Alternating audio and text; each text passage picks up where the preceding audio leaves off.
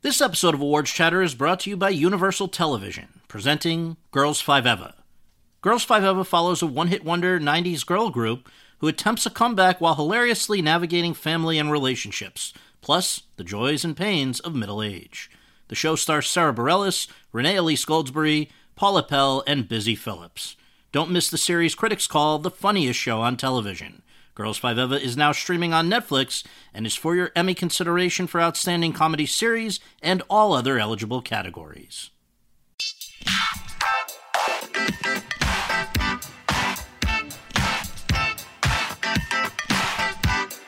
Hi everyone, and thank you for tuning in to the 221st episode of Awards Chat, the Hollywood Reporters Awards podcast. I'm the host, Scott Feinberg, and this episode is presented by Bravo, Top Chef, Imposters, Watch What Happens Live with Andy Cohen, and Inside the Actors Studio for your Emmy consideration.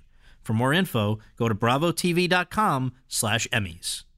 My guest today is one of the most talented comedy performers in the business, and someone who I, and a whole lot of other people, grew up with, Kenan Thompson. Thompson still has the same animated baby face that endeared him to a generation of us who watched Nickelodeon in the 90s. But, despite appearances, a lot of time has passed since All That and Kenan and Kel were on the air. Thompson is now married with a child, he just turned 40, and he is in his 15th season as a member of the cast of Saturday Night Live, meaning he recently passed Darrell Hammond to become the longest tenured performer in that show's illustrious history. You don't last that long in Studio 8H without the admiration of your boss and your peers, and Thompson certainly has both. SNL chief Lorne Michaels has said, quote, "If you were designing the perfect person for SNL, most of the components would look like Kenan," close quote. Adding, quote, "He's a thing that almost doesn't exist anymore. He's a variety performer. He can sing, he can move, he can do comedy, and he knows who he is in front of an audience," close quote. Former SNL performer and head writer Tina Fey once told an SNL host, quote, "If you take out Kenan Thompson, the studio will explode," close quote. Over the course of my conversation with Thompson in his dressing room at 30 Rock, we discussed a wide range of topics, among them how a funny kid from Atlanta wound up working for Nickelodeon, what the pros and cons were of child stardom, and what life was like after it ended for both him and for his longtime collaborator Kel Mitchell, how, at something of a low point, an opportunity to audition for SNL came along, how he landed a place on the show, becoming the first cast member ever born after the show itself debuted in 1975, but why he felt out of place for his first several years on it, what the specific sketch was that turned his SNL experience around, and how he then began specializing not only in impressions of random real people, but also in non-topical sketches. In other words, in playing everyone from Steve Harvey and LeVar Ball to a singing lobster. Why he thinks he has remained a part of the show for as long as he has, how much longer he imagines he will be a part of it, and what he thinks he'll do after. Plus, much more. So without further ado, grab some orange soda, and let's go to that conversation.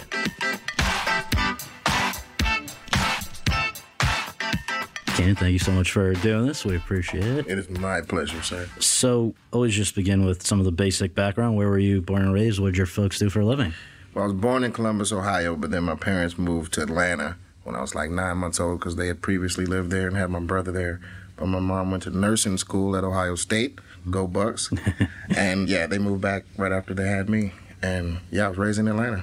Before doing anything professionally started, were you already clearly a funny kid, or how did that kind of emerge? I mean, yeah, I guess I enjoyed comedy, and, like, my brother and I would, like, you know, quote movies that we'd seen on TV back and forth all day. Like, that was our entertainment, like, basically just quoting Coming to America over and over and over again. So it was more of a, like, just playing with my brother type of thing in the beginning. It wasn't like I was, like, a class clown type of situation. I was usually pretty reserved, as I guess you can tell. But when I did start acting, which was young, like I did a kindergarten play. Like I would always get like comic relief type roles. Mm-hmm. Just happy. Yeah. And then I guess, again, also before the public got to know you, when you were still maybe just starting out in high school, is that when you kind of studied acting in a way for the first time? Like in school, were you doing plays and drama class and all that? Yeah. Basically, a lot of musical theater, plays at church and stuff like that. But like the actual study of it was, more like middle school, high school. And it sounded from one thing I read like you were just as happy to be doing drama as comedy. Yeah, I mean, you know, it's all what you do with your friends, you know what I mean? Like, my circle was this young theater group, and we were in an ensemble, so there was no room to just be like, guys, would you maybe want to, like, lighten up the material a little bit and, like, maybe do something just funny? Because, you know, it was a dramatic kind of theater experience, so that's what I grew up in, and that's what we grew up doing, like, in high school. You know what I mean? Everything in high school gets so passionate and emotional, and, like, it's the end of the world if this doesn't go right, and blah, blah, blah. So it was that kind of thing. But, you know, we were a serious ensemble, and we were serious about being great performers, and we used to write all the plays and write all the music and the songs and the plays and stuff like that. So it was very creative, like, workshop development type stuff. And was this the Youth Ensemble of Atlanta? Yeah. Because I want to ask you more about that. It sounds like they've really, over 25 or so years, helped to develop a lot of actors who have gone on to do good things. Yeah. And the way you ended up there, though, was because if one thing I read is correct, that you're, you know, clearly you enjoyed acting, but also was it that your parents felt you should stick with this instead of something else? I mean, when we were growing up, we used to do a lot just to kind of stay out of trouble, I guess, growing up in Atlanta. You know, we played sports and, you know, piano lessons and this, that, and the other. So theater and acting was kind of just something that stayed with me as I continued to grow up. But when I first started with that ensemble, I wasn't even acting. I was playing the keyboards because the lady who did the musical direction used to be the musical director at our church, and she knew that we could play the piano, me and my brother. So she brought us in to play the piano for some of the shows. And then my brother started acting in the shows, and I was young. I was still very little. So I would just play the keyboards. And I remember I played for a show, and this one time my buddy didn't show up, and he had like a solo or something, and I was like, they asked me if I would cover for him because there was no like understudies or anything. It was just like the one guy who was left kind of playing in the back of the hood or whatever. So I was like, yeah, sure, I guess. You know what I mean? I was super nervous. I didn't really know it, but everybody knew each other's material. And so I was like, I get my courage up and I step out there, and he's there, you know what I mean, huffing and puffing. He's like, I got this. So I turned right around and went right back off stage. I didn't say a word. Wow. And that was like my first experience like on stage with that group. But then my brother went to like college, and like we fell out of touch with the group for a while. And I started going to private school, and they had a theater program there. So I fell out of touch with those guys for a while. But then I started doing Nickelodeon and Mighty Ducks and stuff, and the school tried to make me choose between acting and their school because I was missing a lot of school, I guess. Right. So I ended up going to public school, and my mom was like, well, you know, Freddie Hendricks, the guy that, you know, taught us in that ensemble, it's his ensemble. He's a teacher at this school. I was like, well, yeah, I'll go to that school or whatever. I'm terrified. 11th grade, changing schools, you know what I mean? Private school to public school, my first public school since like grade school, you know what I mean? Yeah, it was in, you know, South Side Atlanta, so it wasn't a joke. So yeah, I was terrified all day because drama class was the last period of the day. So you just I had like a whole day's worth of just like being an outcast and blah, blah, blah. Being super nerdy because I always wore uniforms. Yeah. So this was the first time like dressing myself, and I was just like the biggest nerd. And yes, you know, 7th period came along, and I saw my one buddy, and he introduced me to this other, and then it just went on from there, and I just felt like right at home. But it was like weird because it was like the very end of the first day. It was crazy. Like I didn't see them at all throughout the day or none of that. It sounds like your mom was very supportive of you pursuing acting, and in fact, wasn't there something at one point where in order to, I don't know if this would have been for Youth Ensemble of Atlanta or at a different point, but like she went to work at the school where you were? Yeah, that was when I was little, taking classes. You know, there's a theater school called the Alliance Theater School downtown where they do like the symphony orchestra and like all the big plays, like they do a Christmas Carol there every year and blah, blah, blah. So they have the theater school for kids to like learn how to audition or like learn how to do this and like, you know, little character work. And when I was first starting out, she got a job there so I could take classes. Like she was answering phones. So yeah, she was very supportive like the entire way, you know what I mean? But that's like going above and beyond. No, you know it's what I mean, really in my amazing. opinion. So yeah, she's amazing. Just because the question always comes up when people start as young as you do you believe in hindsight, though, that the idea of getting into acting and going as hard as you did at such a young age, was it yours, or were you kind of nudged? Would you have done it if you hadn't been kind of steered in that direction? It was mine with a lot of support. It was never something I wanted to just like quit. Like I dropped the piano after like I just didn't want to study classical music anymore. Like I was never learning any like Ray Charles or Stevie Wonder, you know what I mean? Nothing funky. So I was just like, whatever with this. Trumpet, same thing. marching band. You know, I just felt like a giant nerd after a while, and I wasn't as good as a Marsalis. You know what I'm saying? So I just let it go. Like, but acting was always just like the one thing I kind of just never really wanted to like walk away from like that. It was just, it was entertaining to me because, you know, we always knew how to entertain people just by being able to like quote a whole movie in front of, like that's enough to just like entertain, you know, grandma and grandpa, whoever's on the porch, right? So that was fun. But then when you multiply that times 10, you know, there's 100 people now or 200 people now, or now you're on stage with a group of people, you know, it was just it was a different type of a feeling, like different, you know what I mean, in the fact that there wasn't that much personal competition thing. The competition was to like do a good show, right? As opposed to being like, am I 6'5" and like 200 and like benching, you know what I mean? Like it right. wasn't that kind of thing. So I kind of migrated towards that more. How did the first professional opportunities come about? What were they? I remember there was something about where you were like, you were an entertainment reporter, you were a critic, you were doing that was far down the like first roads of trying it out actually. But like in the beginning, that's what the Alliance taught us, was how to like find an agent, you know what I mean, and like find out where the auditions for commercials and stuff, whatever was coming through Atlanta was. And I got this original kids agent, you know, small whatever, but they got me a, you know, audition for a fried chicken commercial, which was my first like job, and I did it with pride. And I was like 10 years old or something, 11, and they paid me $800, which was like, could have been $1 million, in my opinion. Yeah. And I was like, this is like super duper cool. And then, you know, after that, I had auditioned for like hundreds of commercials in between, or like different, you know, kid shows around Atlanta or whatever. And then I was stuck on, you know, I landed the Real News for Kids thing on TBS, which was like a kids news show where kids read the news to other kids at 7 in the morning because, you know, kids are up ready to hear about the news.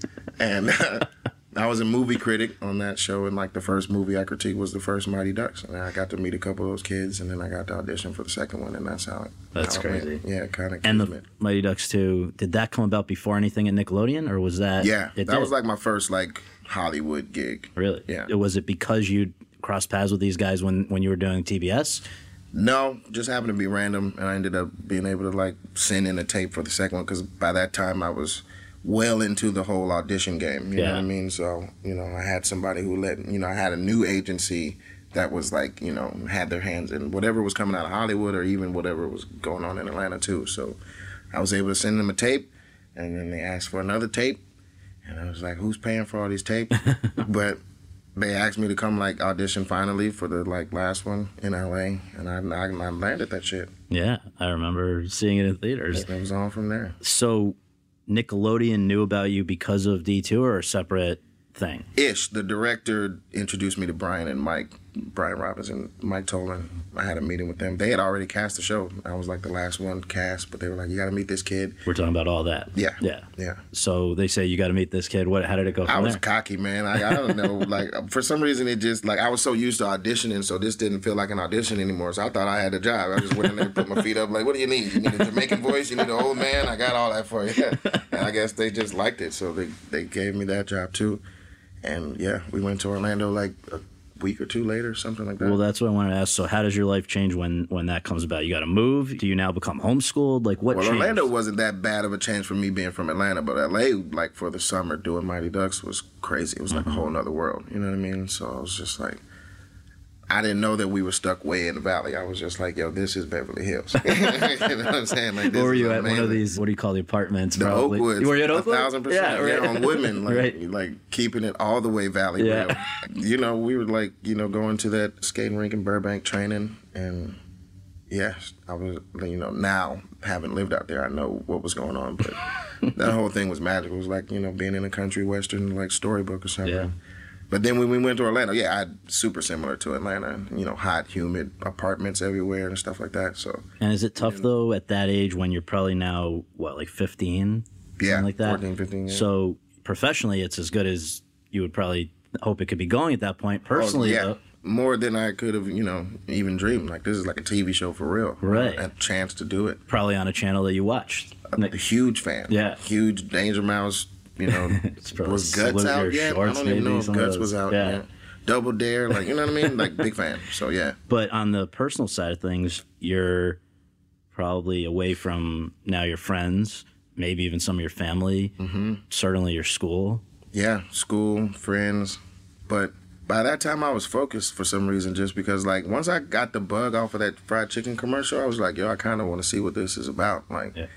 because there's no other, like, prevision of how you would make money when you're a kid, usually, as if it's not, like, obvious, like a genetic type of thing that you're migrating towards, whether it's academics or sports. You know what I'm saying? Yeah. It's just like, you don't really get too many inklings of, like, the potential to be able to make, you know, a living. And I was like, oh, well, this could be like a cool career. Yeah. I'm obviously aware of, you know, being a movie star. You know what I'm saying? Yeah. And like, am I getting close? I'm like, I might as well see what's up. Yeah. And I felt like I was super close to it. So I was, you know, not missing home that much. You know what I'm saying? Like, I would go back when we had breaks and stuff like that. But, it, you know, it already felt like I had like one foot outside of that existence. Right. Well, just in case anyone was unfortunate enough to not be around at the time of all that, this was primetime sketch comedy series. Probably I saw one thing where they were saying it was really targeting the 6 to 12-year-old demo. Yeah, at first. At that's for first, sure. yeah. I don't know why. We had like every like older person's like R&B favorite coming through there. I was gonna say, so you're suddenly like, didn't Coolio, or no, was that It with? was so cool. Yeah. Coolio was like in the first season, I think, or first or second one, like super early on. And we were way too Sinbad? young to be Yeah. having like Coolio on. Were you adequately prepared, do you think, to deal with becoming famous at that young of an age? This was not a life that too many other 15-year-olds could relate to.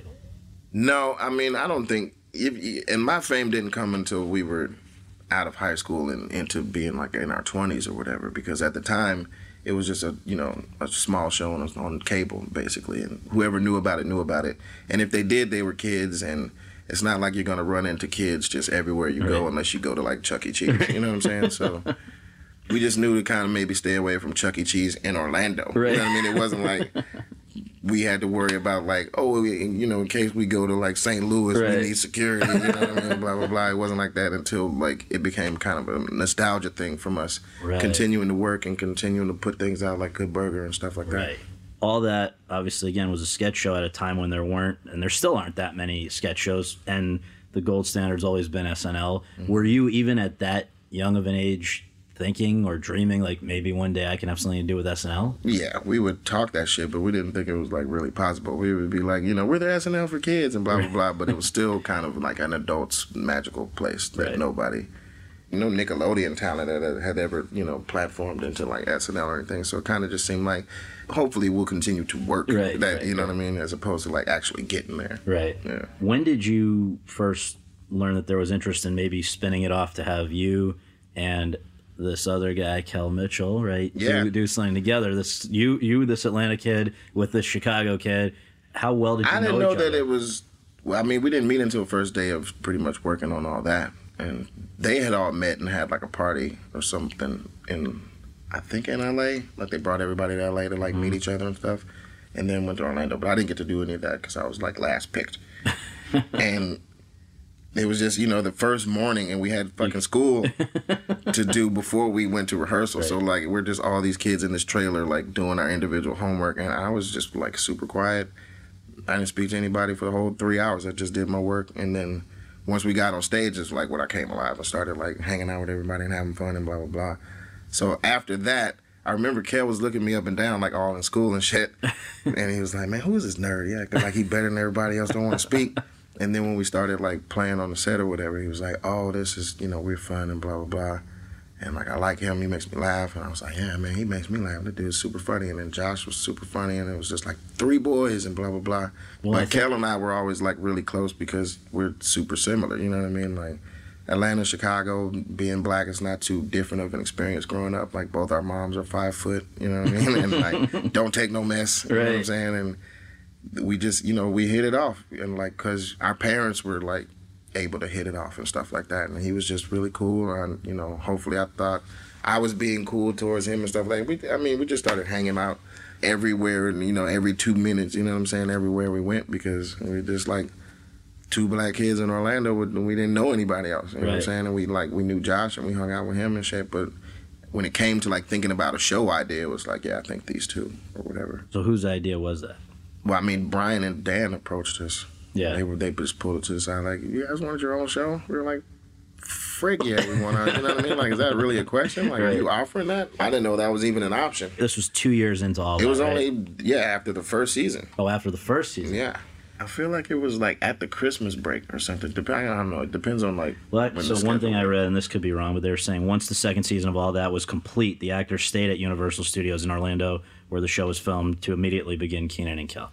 Yes, but we had to do a pilot first. So Right, I think halfway through the season they were like, we're going to try to work out this deal or whatever. And by the end of the season, it was like we got a deal, and then we did a pilot in between, Right. and then we did the whole second season of all that, and we were like, okay, we're picked up, and we're going to go into Kenan and Kel. Gotcha. That's how I think it went. And there was something where you and Kel separately were interviewing, you both said the moment you knew you would be okay working with each other was something about Mavis and Clavis. Oh, 1,000%. That was the first time we were actually put like together, just us two. Yeah. And it was like very comfortable shoes because we were like imitating old black men, basically. You know what I'm saying? Like we were supposed to just be doing old men, but in our minds we were doing both old black dudes that we've grown up seeing. You know what I mean? And that's when we knew we were very similar. Right. You know what I'm saying? We just started improvising back and forth on something we think, we heard, or something we think an old man, would say or whatever. And it just happened to be, of course, from the black experience. And we were like, okay, we're very similar dudes. And yeah, we make each other laugh and we kind of get each other. So we started just, complimenting each other like that, like pretty immediately. I would imagine that in those days, especially, there probably weren't that many black executives at Nickelodeon. Do you remember how it felt to be, a black kid at working for a place where again, I could be wrong, but how many other black people were around when you were making these shows? Yeah, it wasn't many, you know what I'm saying? And I don't know, I guess I had been used to that, just being black, you know what I'm saying? You're always going to be like in a smaller number of things in most places that you go, especially when you're stepping outside of the norm, you know what I mean? Like most black kids aren't like doing TV shows and stuff like that, you know what I'm saying? So the numbers just get lower and lower naturally or whatever. So we didn't really pay attention to that. We were kind of just happy to have each other, you know what I'm saying? Like somebody else to bounce off. Like, you feel me? You're like, I feel you. And then we can just move on to whatever else. Right. Why do you think both shows, but I guess particularly Kenan and Kel, why do you think they were so popular? There's still a whole generation of people who they hear Orange Soda or they hear Good Burger or anything like that. It takes them right back. So what was it about it? I mean, it's just to capture joy, I think. You know what I'm saying? Like, yeah, they say we had like lightning in the bottle with the cast of all that, and the cast of Kenan and Kel and this, that, and the other, and like us being talented at a young age. But honestly, they were able to pull genuine, like, fun moments out of us and tape that. And when you watch it back, it looks as fun as it was happening. And I think that's kind of like what stays with people after they watch it. It's like, man, they look like they were having so much time. On top of the fact that, yeah, it was quirky and funny and blah, blah, blah. And Kel was the most physical person I've ever seen in my life. So anytime he went off on a tangent, it was just like, yeah, that's going to be able to sustain it. Like 20 years later, I'm going to come back and be able to like watch that dude hop on the counter and like fall, and that's going to make me laugh for sure. How did the Nickelodeon era come to an end? Why did it come to an end? Yeah, we just, we had got to the end of our contract. We had like a time period that like ended in 2000 or something. And by that time we were like 21-ish, 22. So were you happy to get out anyway? I was just feeling like you can't be on Nickelodeon forever. I mean, you can always come back as a dad or something like that. But, it's kind of weird being like the older college cousin or something, or just staying there that long and never really trying to like graduate into like, real shows. Because at that age, people that weren't on Nickelodeon were our friends as well. So people that had like real shows like Brandy, you know what I mean? Like had like all these like, network things going on, Wayans Brothers, you know what I mean? Like, yeah, we just knew all of them just from being in LA and like working, and, Nickelodeon would have all those events. Kids' Choice would bring everybody out. Big Help would bring a lot of, famous people out. So we kind of knew everybody, but we were like over here in the cable world. Right. And the kids world, as opposed to like just being in the network world and like being whoever's, audience or whatever. Right. Of course, wanting to get like the grown up, version of yourself going too. So. Right. What were those years like between the end of Nick and the beginning of SNL? I think we're talking about like 3 years. It was like raw, you know what I'm saying, for me, because I was living in Los Angeles and I don't have any like family there. You had moved out right after Nick. Right after high school. Yeah. Yeah. Like, once we turned 18, Kel and I, they moved both shows to LA. Oh, okay. So it was just a big pickup. Like, my family kind of stops in Texas. So I'm out there kind of just, on my own. And then, Nickelodeon earnings start running short or whatever, and like shit gets real, and then like trying to figure out like, oh, can I get a job over here and get a job at Felicity or get a movie here, and you know what I mean, this kind of role, blah blah blah. And it started to become like a real hustle. Yeah. And it was the first time it became like a real grown up hustle, because I had been, you know, job to job to job to job, you know, kind of just once I got one, that introduced me to the other, you know what I mean, without kind of stop. Till I got to the, you know, I guess, you know, ceiling of the kids' world, basically. Yeah. So breaking through to the adult was kind of like starting from scratch, but at the same time having to pay for breaks and having to pay for, you know what I'm saying, meals and rent and blah, blah, blah. And figuring out, like, this apartment's too small. Maybe if I get a roommate, we can get something bigger. Like, all that adult And this bullshit. is all after the Nickelodeon period ended. Because, I mean, I don't know. I think people, they may assume, all right, so he had a show of his own, or, you know, with Kel on Nick for all those years. The guy must have left rich. Yeah, I mean, you would think that, but you know, we left okay, you know what I'm saying? And then, you know, no money lasts forever, because even when you're making money like that, you're still spending, you know what I'm saying? So agents get their cut, everybody gets their cut. Yeah, 1,000%. Yeah. So, you know, and then continually, so even when you're not working, you still got to pay. So right. It's like, you know, everything you get, there's a chunk missing, taxes and this, that, and the other. Right. So, was any part of you worried at that point, again, before SNL, that in some ways the thing that, you know, was the reward for doing a good job all those early years, the thing that you really got known in a show where it's even named after your real name and people so associate you with that persona on screen and everything, that could make it actually harder for you now when you're trying to branch out and do other things? I mean, it wasn't something that I was prepared for, but it definitely happened. You know what I mean? There were a lot of roles that I couldn't get because, like, I was either, like, too young looking or they knew my face. Even today, like, there's movies that people say, like, oh, we kind of, like, want to do, like, an unfamiliar cast. Now, I get that, you know what I'm saying? Because it can take people out of it if they recognize a face that's kind of out of water, as opposed to, like, oh, that's just a character actor that works. And I love that guy when he just does characters and everything kind of serves the story, which is, like, the ultimate goal.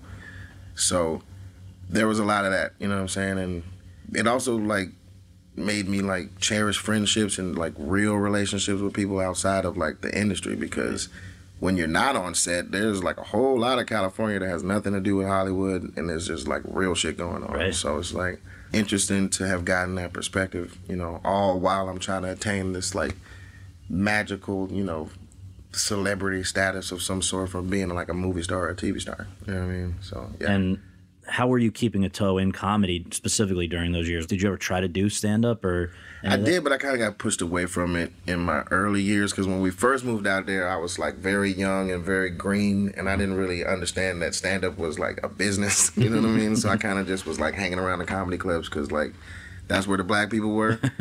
Then they would, like, go to the clubs. So that's how I learned, like, the club scene, you know, just following people from the comedy clubs, like, to that, because I was such a huge fan. I didn't know what to do with my nights.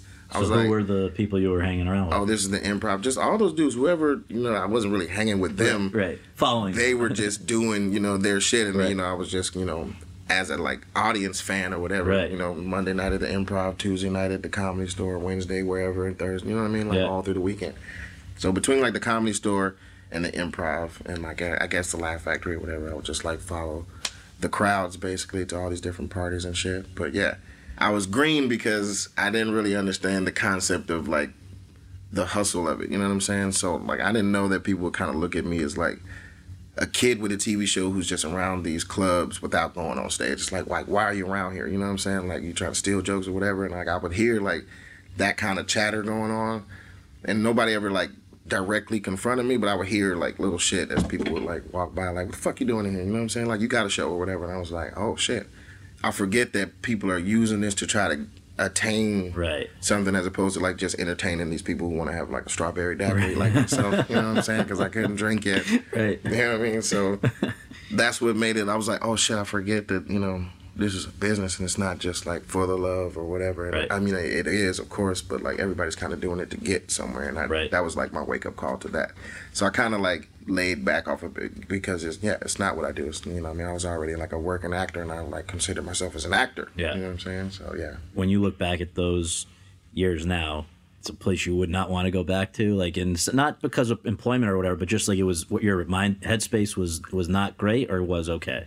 It was great. Yeah. I mean, you know, it taught me a lot. You know what I mean? It definitely taught me how to be able to be myself no matter what's happening, highs and lows. You know what I'm saying? Like, whether I'm balling out of control or, you know, I'm trying to figure out, like, if I'm going to pay this cable or if I'm going to let it go for this month, you know what I'm saying, or whatever.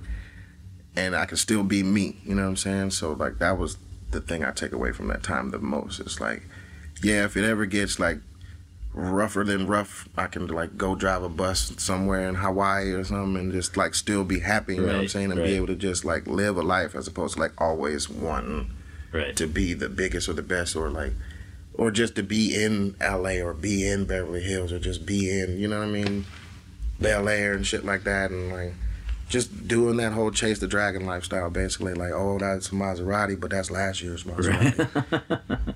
So for a guy who was, it sounds like spending more time watching comedy than making it, how did you hear from SNL? I was auditioning, like, you know, I was still represented well, so I was able to, like, put my, you know, hat in the ring whenever they were looking for people. It's like, oh, well, this guy's got talent, you know what I mean? He's got sketch comedy background and this, that, and the other. So I would send them tapes of all that, clips, and they would say, yeah, well, he's great, you know, he still looks kind of young or whatever. And it was like a couple years of that. And then Tracy finally left the show, so there was like a big opening. So they did like a big flooded, you know, casting call, and I got to try out. You're saying finally. They were specifically, they felt they needed to have a person of color in that, like, if he's leaving, they needed, that's the way you felt they were looking at it? Well, it was like him and I think Jerry, there was like two people that left. So, yeah, I mean, it was a black casting call. Like, you know, I can't, like, front on it. Like, that's what we were all black. Basically. Well, is it true that when you went in for the showcase that ended up working out for you, who else was in that showcase class? Well, Kel was there at the first one, like the first one, and then I didn't see him at the callbacks. Yeah, we did one more show at the Laugh Factory, but he wasn't in that part of it.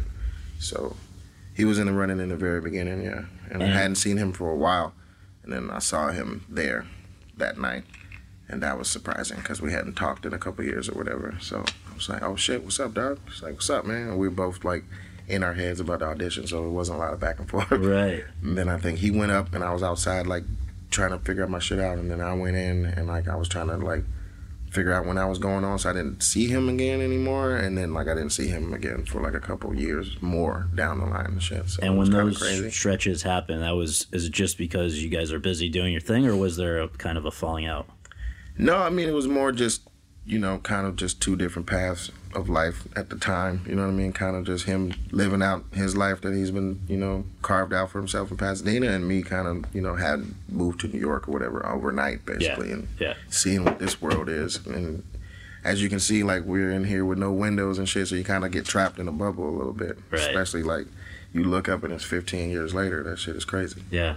So the audition process, I think you said it was in LA, but who was observing? What did it entail? How did it started in New York, but the last callback thing was in LA. But yeah, and it was at this small, I shouldn't say small, the stage was small in this comedy club. It was the Stand Up New York, like a real comedy, like people smoking cigarettes and stuff, like right in front of the stage. And you know what I mean? I was like, I didn't think you could smoke in New York anymore, but for some reason they're keeping it real in here. So it was really all about like what you're thinking, and no kind of, you know, ability to do just physical shit or anything like that, unless you wanted to tear shit up, which you know could, but it wouldn't be very welcome there. Right. But I remember when I got there, I saw Lauren getting out of his car, and I saw him with Tina, and like they walked in and blah blah. I was like, shh, oh man, this is real, like from the very beginning. So it was real. And then the callback was on the stage, and I couldn't see who was in the audience, but I could kind of hear there was like a table in the shadows or whatever. But apparently, like, Maya was there, and, like, Seth, and I think, you know, Lauren and Tina and those guys, so. And how did it go in your mind? Much better, because, like, I wasn't a stand-up, you know what I mean? So I felt like I bombed the first time or whatever, because I didn't do any kind of, like, observance comedy. I was just doing characters. I started with a phone call between Al Sharpton and Arnold Schwarzenegger, like, just with, like, a sound effect of a phone ringing, like, as opposed to saying, how you guys doing tonight, or anything like that, you know what I mean? So it played insanely quiet. But I got the call back, and I was like, all right, cool. And that was on the stage, so it was, like, you know, straight to camera, so it was much more just direct sketch type stuff. So I was like, that's cool. Do you remember way better how you found out you had gotten it? Yeah, a week went by after that first stage callback. I went back to LA, and like a week went by, I hadn't heard anything. I was like, man, it's over. And then they called, and they were like, we want to do one more audition at the Laugh Factory, and I was like, shit, fucking more stand up.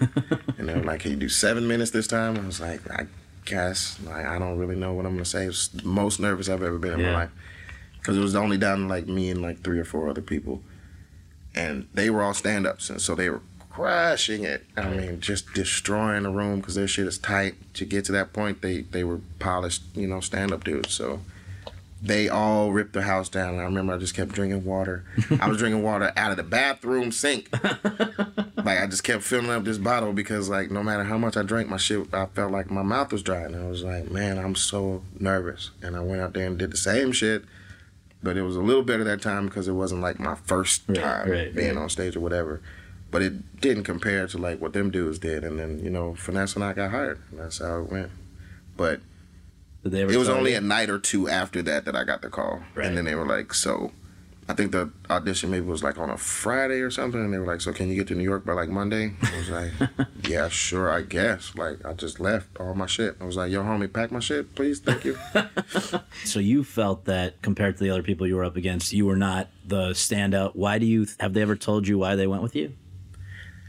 Well, Maya put it in perspective for me. I never really asked, but I kind of was talking about it for her because we were talking about auditions, and I was like, yeah, I don't know what they saw in me. She was like, I think it was pretty obvious that they saw that you were good at, like, you know, TV work, that you'd done television before, and, like, you can get into a sketch and, like, not have a hard time or whatever, and, like, you can do voices and characters and shit, so that was apparent. But, like, as far as, like, being able to, like, tell a joke based on fucking airline miles or some shit. So you started in 2003. You were the youngest member of the cast then, the first cast member ever born after the show itself was born in 1975.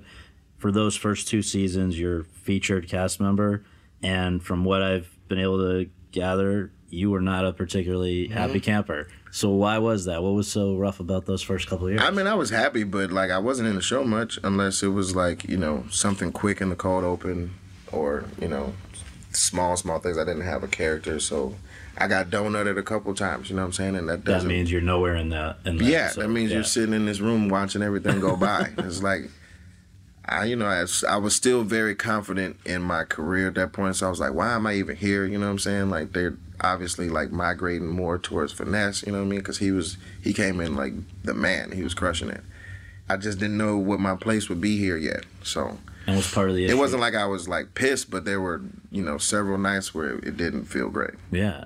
But you think part of the issue was just that you had not yet hooked up with writers that were here? Like, yeah, I had never had the writing responsibility before. Like, Nickelodeon, they wrote everything, and just our job was to like take it and make it whatever, you know, make it funny or put a voice to it or just put mannerisms to it. Right. It wasn't like, you know, joke formulas or, you know, sketch formulas or anything like that. So that's the kind of thing that you learn in improv school, which is something I wish I would have done, but I didn't think I would wind up in an improv environment. I thought I'd just be like, you know, working and going from job to job to job, as opposed to like actually finding a home somewhere, which is, you know, very rare for an actor. Yeah. You know what I'm saying? So that's why I wasn't like ever very, you know, eager to just want to leave it. You know what I'm saying? Because it was like a one of a kind type of experience. But even when it sucks, it's still like, well, I am here. You know what I'm saying? And the good news about this place is that there is going to be another show. You know what I'm saying? There is going to be another season and blah, blah, blah. So in those early years, though, when you didn't feel it was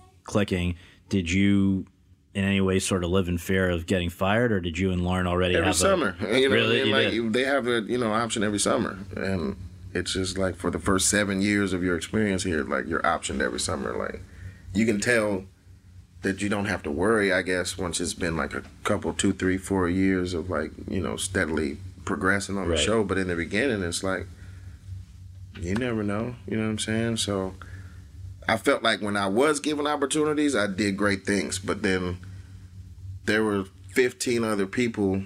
The cast was like 16, 17 deep back then. And all those people are like the top people in comedy doing main shit right now, trying to platform into that at the time. So there wasn't a lot of room for me if I wasn't writing for myself, and I didn't know how to write for myself yet.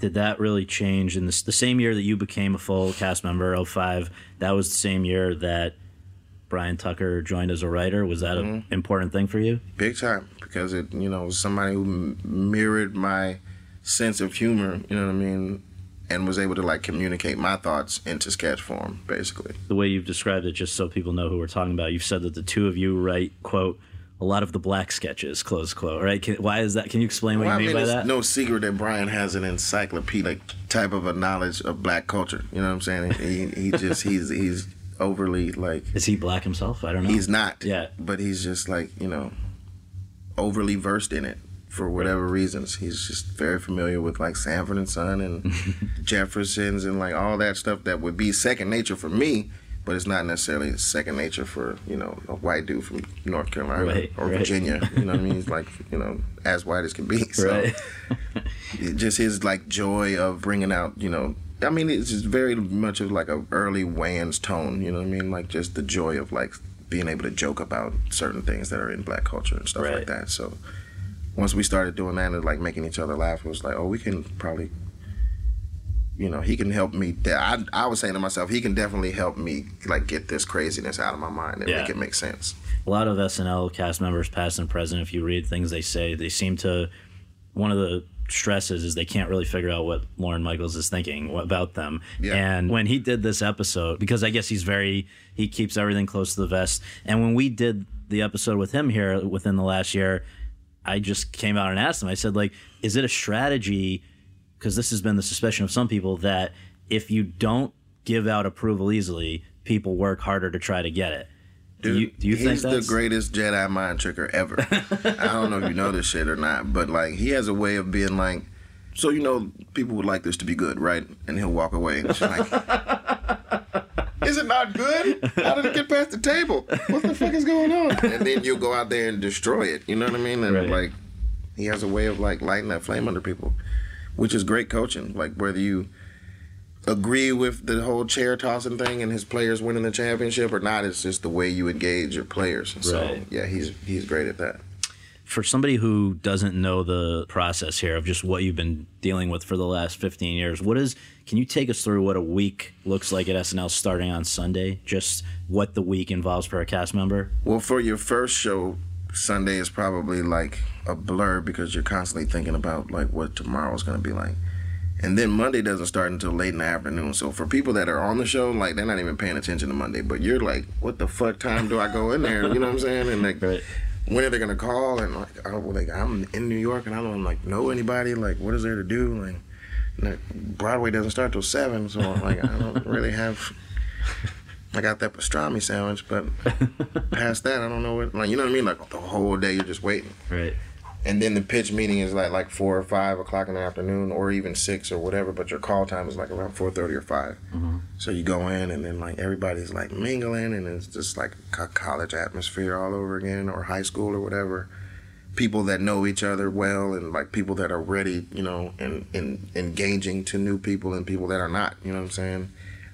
And everybody goes, you're just so green, you don't know where to stand, you don't know where to sit. You got an office, but you don't know what to do with it. You know what I mean? It's just like you're standing around waiting. And then we pitch, we all pile into Lauren's office and people sit on the floor and you don't know where to sit. So you're basically like sitting on top of people, like just like weirdly on the floor, like an adult, but not. And then like everybody goes around the room and they pitch and it's like they're all super funny and super different and creative and shit like that. And you're like, man, how the fuck do I fit in with this? But I'll throw something out there and just be silly. And that's what you do. And then everybody leaves and it's like people can start work on Monday if you want or not. But the deadline for writing is Wednesday morning. So because a lot of people leave. Like when you're brand new, you stay. You know what I'm saying? You just stay till 8 or 9. Everybody's gone. You're just like, should I be typing something? You know what I mean? Like my first year, I didn't write shit because I was used to like not writing shit. So I was just kind of like sitting there like watching everybody, and then there was nobody to watch. So that's when I knew it was time to go home. Yeah. And then, Tuesday came around, the same thing. Like I showed up mad late on Tuesday because there was no call time because like the only deadline I can set is Wednesday morning. Mm-hmm. So I came in at like 6:30 or something on Tuesday, and like people were well into their offices. All the doors were closed, you know what I'm saying? So everybody was like off writing and like really doing like the program basically, but I didn't know the program. So I wandered around like, smoking weed in staircases and like just wandering around the building, like just super lost, and like watching people come up with ideas. And then Maya came to me with that Cosby idea and Wanda Sykes thing. Thank God for that, because otherwise I don't know if I would have had anything in the show, because I didn't know the burden. You know what I'm saying? Like, I didn't know that my responsibility was to like write 2 things or anything like that. Mm-hmm. I didn't know anything about the process. I knew Adam Sandler and Chris Farley and David Spade, and I knew those guys. You know what I'm saying? And Chris Rock, and I didn't know how they got to those moments at all. So I sat around bullshitting basically. And then Wednesday is a table read, and that's where, that's what I do. You know what I'm saying? Like, we get scripts, I read shit, start doing shit or whatever. So when we did the Cosby thing, it scored, you know what I mean? I was like, dope. They picked it. I don't think I had much else in the show. So Thursday, I think I might have been on call. And Friday, I came in for like one quick thing. So the week went by really quick. Thursday is the rehearsal day, basically the first one. But it's not a long day because they'll only rehearse things that don't take much set-wise, because they need time to get all the stuff in from like the Navy Brooklyn yard or whatever. So Friday is like the day where they do like all the tough sketches. Mm-hmm.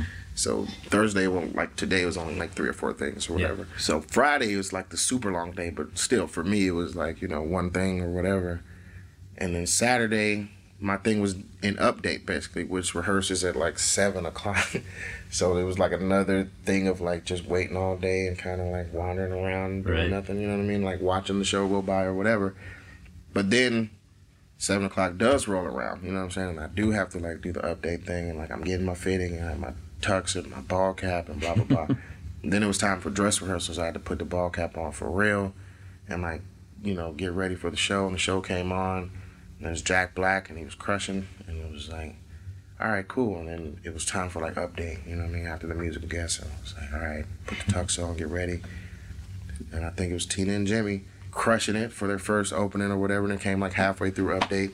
I'm sitting there like as Bill Cosby, like in this tuxedo, like just listening to all this historic shit happening in the studio that I've been like really like knowing about my whole life. You know what I'm saying? Like when I was born and growing up, and you know what I mean, like Eddie Murphy was known as a movie star, but he was also known from jumping from Saturday Night. So like all his Saturday Night shit was like infamous. Mm-hmm.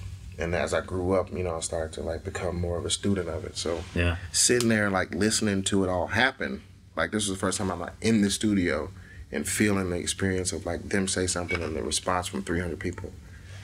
I was like, man, this is incredible. And I'm gonna sit in the dark. And then like the lights came up on me and like they threw it to us, and Maya came down the steps doing her impressive ass Wanda Sykes, you know what I mean? She was just so polished and such a strong performer. Like it, didn't make her nervous at all. But I was just sitting there terrified because I was like, I was confident in my Cosby or whatever, but people don't know who. Yeah, I didn't think anybody knew who I was or would want to engage in it or whatever. But that first line scored, and from there on, it was just like, all right, cool. Like if you do things, if you do things that make sense and you're confident in it, people respond to it. So the only thing you have to worry about at that point is it funny? Yeah. And you've said Weekend Update's always been your favorite part of the show, is that right? For you to be a part of? It's one of them, yeah.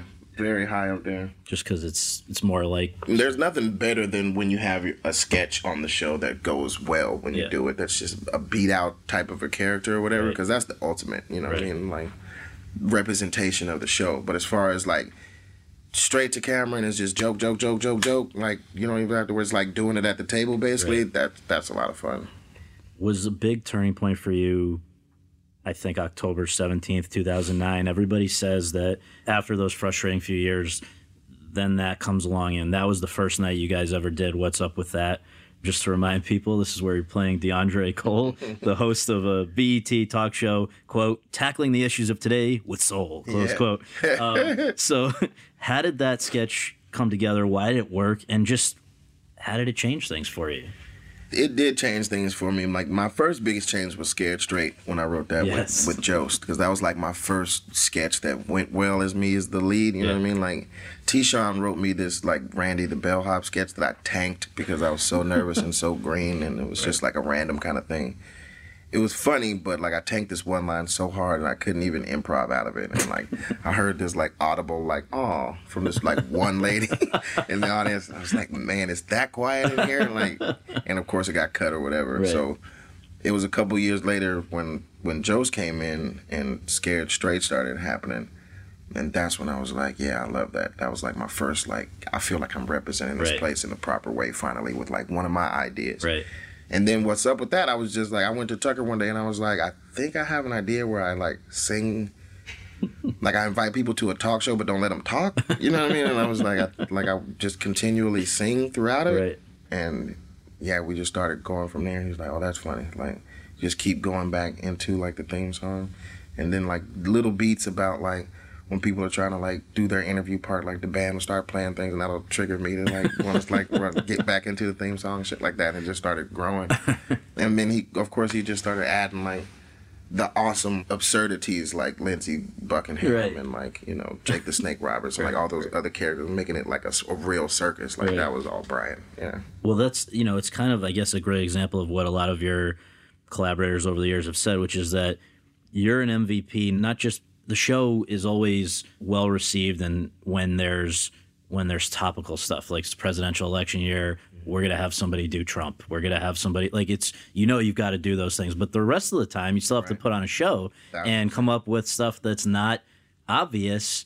And they say that's really where you've kind of shined, especially. And I saw it. I mentioned to you I was here like maybe 3 weeks ago for the John Mulaney episode, and there was the most insane sketch. I think I can't even, when you describe it, it sounds bonkers that you're gonna do to Les Mis music a sketch about ordering lobster in a diner, It's so New York. and you're the Yeah. lobster. Yeah. And I'm the lobster.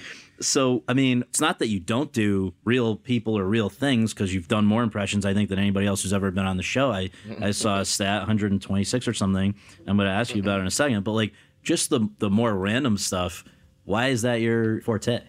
I mean, it's as much a part of the job and responsibility as anything else, right? You know what I'm saying? Like, even if you are a great impersonator and you come here, if you're not able to contribute to the rest of the show, that becomes readily apparent. You know what I'm saying? And it's like, I always wanted to be a well-rounded, I can do whatever's asked of me type of dude anyway. You know what I mean? Big time, like, team player type of dude. So I also remember, like, Lauren in our first, like, cast meetings being like, the show worked great if you guys all look like you like each other. You know what I mean? And, like, so work well with each other, you know, break off into groups and try different things, you know, blah, blah, blah. I was like, I always kept that in my mind. It's like, try to be more of a team player, and, like, your strengths will be obvious, I guess, if you do it enough. You know what I'm saying? So just like I don't like self-promoting myself like that. I feel like people will find out when they need to find out, because I'm doing enough work to where it's just like, yeah, of course, like that's out there. Go see it or whatever if you want. I don't know. It's weird. But yeah, I just always have been like that. And I've also known, like, I need people, you know what I'm saying? Like, if I was able to sit down and, like, type a sketch all by myself, I might be more of a dick, but, you know, no, I know, you know, I'm humble enough to know that I do well when I'm working with others, so. With the impersonations, I wonder, can I just list a few of the ones that stand out in my mind as hilarious? Just like a sentence about what stands out most to you when I say these people. All right, Jimmy McMillan, this was the rent is too damn high candidate. This place is such a blessing because people like that emerge in life, you know what I mean? And you're able to, like, turn that around and show them kind of like what they look like, basically. Right. And that's what he looked like to us, basically. This guy with this, like, super duper look to him, and he wears these gloves because he's, like, worried about Agent Orange and, like, all these different little, like, things that we're not making up. These are things that he's saying, you know what I mean? And it's just like, God, on down the list, like, to, like, LeVar Ball now. Well, that's, like, we're coming in. where do these people, like, come from? But it's like, that doesn't matter. The point is, they're out there and we get a chance to, like, not mimic, because that seems like we're just doing, like, nanny boo boo, you don't really exist type shit, but, like, kind of hold the mirror up to life, basically. Oh, yeah. David Ortiz, I just can't when you do that. Yeah.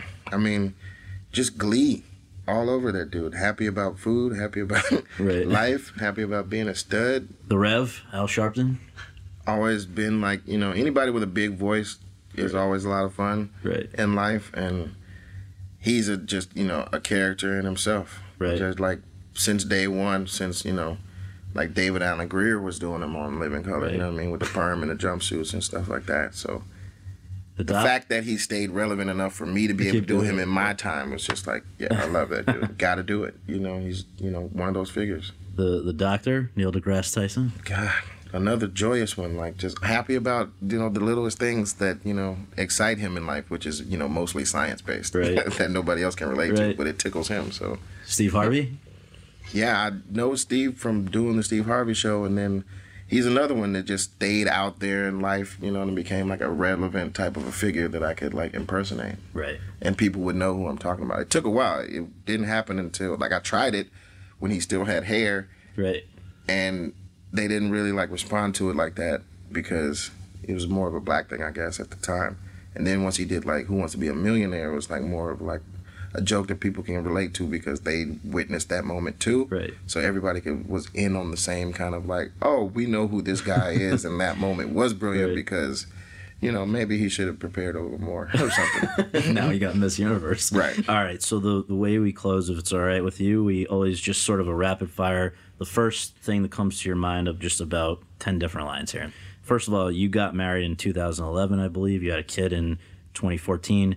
Is it hard to be both a great SNL contributor and a family man? How do you juggle these two major responsibilities? Oh, yeah. I mean, it's hard for anybody that's working some odd hours a week where you're not home much, which is why you depend on your partner to be strong in that area. You know what I'm saying? So that's what makes a partnership strong, is like supporting each other, you know what I mean? When there's like something to be supported, like this is a moment, and everybody can kind of recognize that Saturday Night Live is like to be taken seriously, even if it's like my 15th year or not, you know what I'm saying? Right.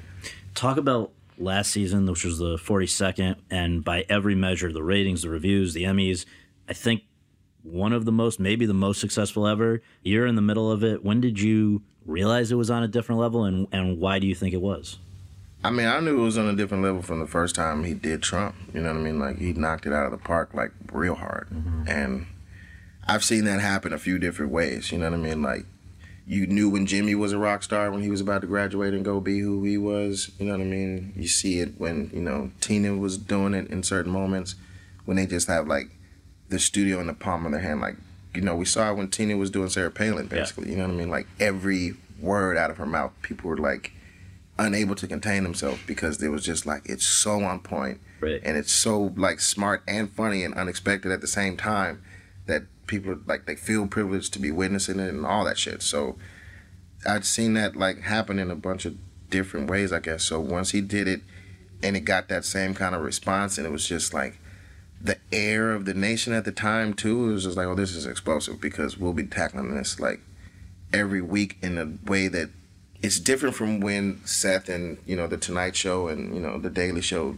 when they touch on it, because they touch on so many topics and they're on every day. Right. So when we hit something, it's kind of an accumulation of like the week's worth, and then everybody can process the whole week together in the form of Alec Baldwin being Donald Trump. Right. You know what I'm saying? And It's like, that shit is hitting coast to coast because we travel, you know what I'm saying? So wherever, whatever restaurant I wind up in that's far away from here, you still hear about people doing like, Alec Baldwin's crazy. Like, I always like, that guy said, whatever.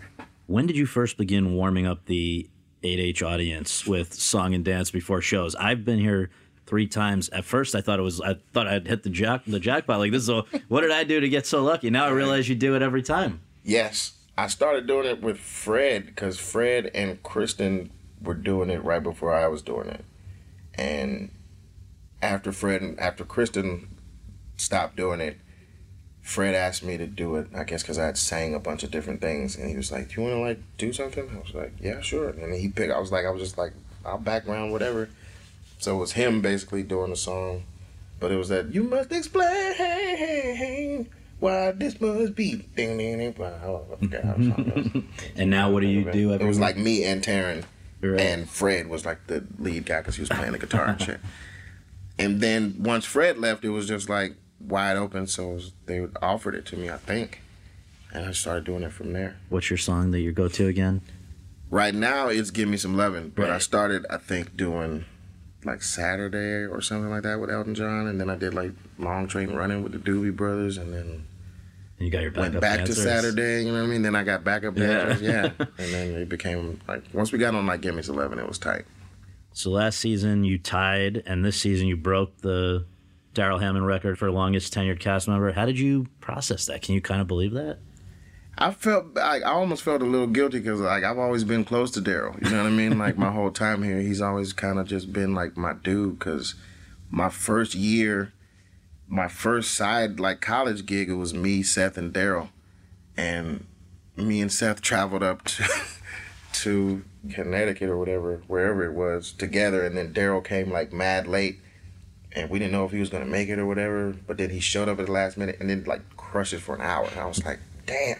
I went up first, and then Seth went, and Daryl still wasn't there. So it was like, is he gonna make it? And like right when we said that, he walked in, and then like he's like, sorry, my driver got lost or whatever, blah blah blah. Just went to the stage, went right out there and fucking slayed it. And I was like, damn. He just was, and it wasn't like he was just like, because it was like a basketball gym, so the audience was kind of far away. So it wasn't like he was like doing crowd work for 10 minutes. He started with politics and stayed on it for an hour. And I was like, that's fucking impressive. So I always had, he's Yoda type, relationship with him. And he reciprocated that. He was always like, checking in on me and like, you cool, blah, blah, blah. How you feeling, man? And he would always like jive with me, like, you know what I'm saying? Show enough. Like, yeah. You love black culture too. And yeah, so when I started like coming close to the record, I watched him personally put in all that work for years and all that impression work and opening the show. I don't think anybody said Live from New York more than Daryl, because like there was a ginormous window where it was just like all political code opens, you know what I'm saying? And it was just like before Obama, right, and after Will Ferrell's George Bush, it was just like all about like all these like CNBC and MSNBC shows being the code open and shit, and Daryl was like front and center of all of those. So like when I started approaching the record, I was like, man, that's crazy. He graduated from the show and, he was gone. And I was like, shit. Usually when you graduate, your legacy stays for a while, you know what I mean? But his was like being the longest running dude. And then like shortly after him leaving, I was coming behind that, you know what I'm saying? So right. It felt a little guilty at first, but he was always cool about it. He was like coming up on that record. And I was like, yeah. And he was high-fiving and patting me on the back and shit. So how'd you mark the occasion? What'd you do?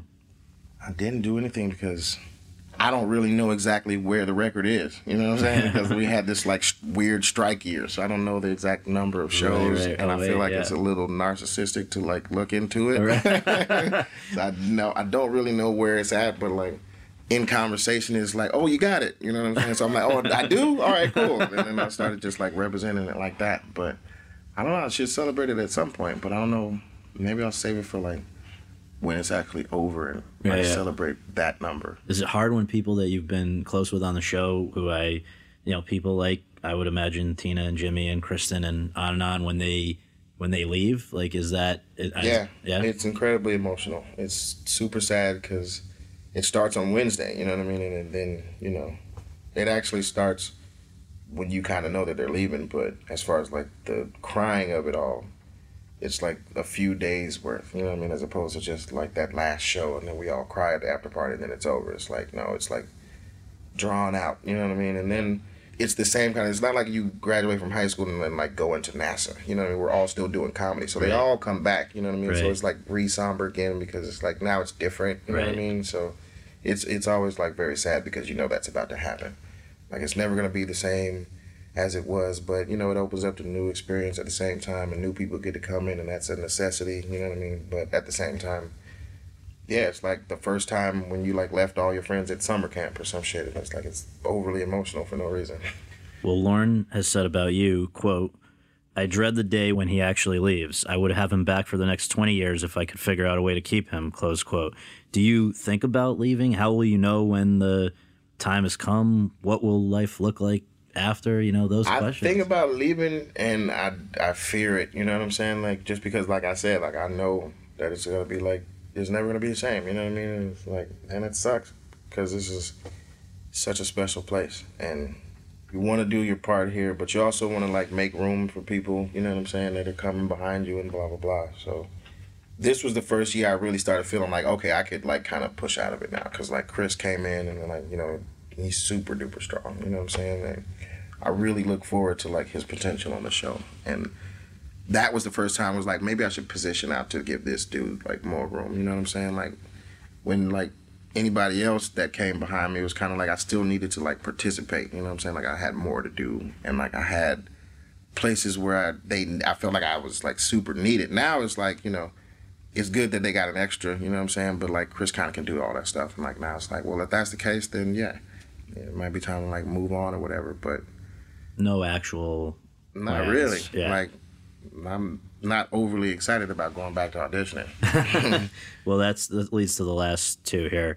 If 50 years from now they're studying SNL in some college class or whatever, and they could only show one Keenen sketch from SNL to the students, which would you most like it to be? Which would you least like it to be?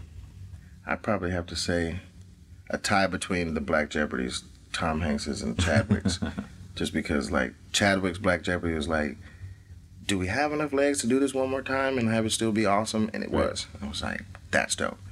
Tom Hanks was just, like, obviously dope. You know what I'm saying? Yeah. So, like, I think that one and, like, least worthy probably, it had to be something probably from Dress Rehearsal that got cut for some awful reason. Yeah, there's been so many ideas that hit the floor, so. Last question.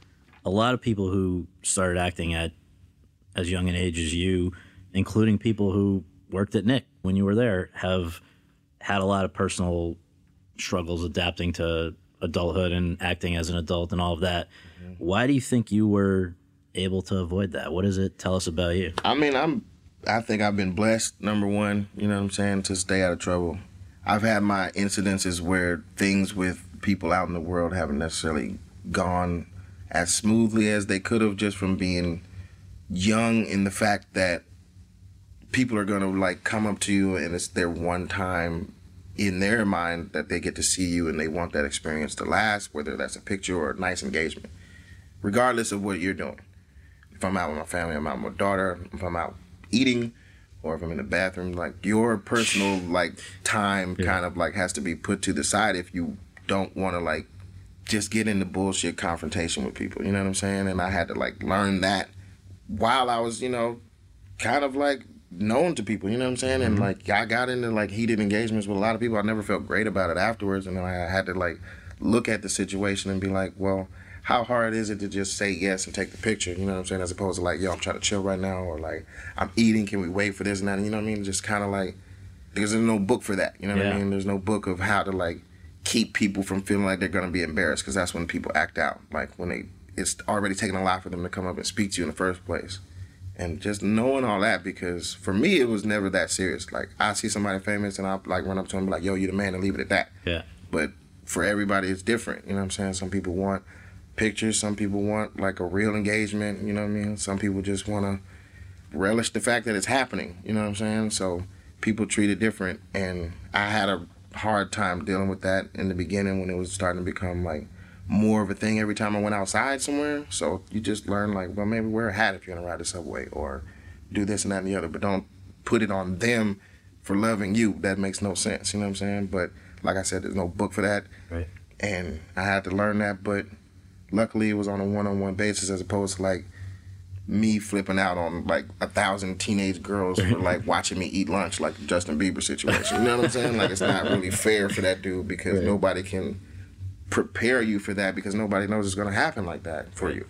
Nobody knows it's going to like blow up into that situation. So when it does, it's like, you can try to tell them like, maybe be nice to the fans or whatever, but in the moment it's like, it's still a burden on the person. So it's hard for them to like calculate how to kind of put themselves out of the equation and make it an interaction with people much easier and keep it happy. You know what I'm saying? Just take a picture, shake the hand, say thank you. I was always a mannerable person, you know what I mean? But as far as like trying to get along with my day, or maybe I'm having a bad day, you know what I mean? Like, none of that shit matters, because as that person goes on in their life, that's all they're going to remember, you know what I mean? And I had it happen to me as well when it goes shitty, so it's like I had to learn like not to try to reciprocate those things, and it's tough.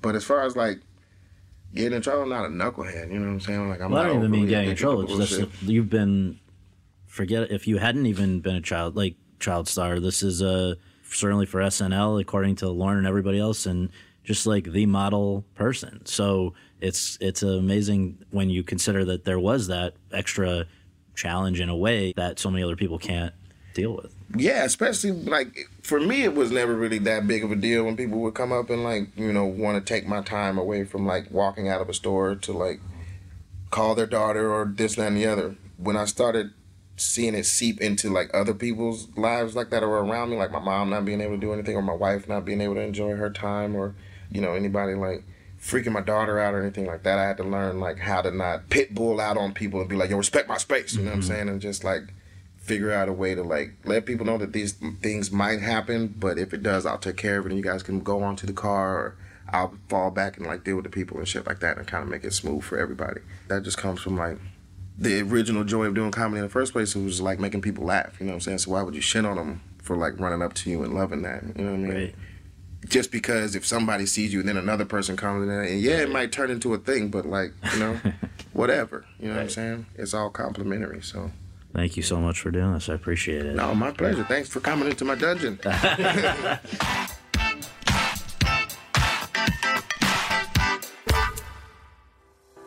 Thanks very much for tuning in to Awards Chatter. We really appreciate you taking the time to do that and would really appreciate you taking a minute more to subscribe to our podcast for free on iTunes or your podcast app and to leave us a rating as well. If you have any questions, comments, or concerns, you can reach me via Twitter at twitter.com/Scott Feinberg. And you can follow all of my coverage between episodes at thr.com/The Race. Until next time, thanks for joining us.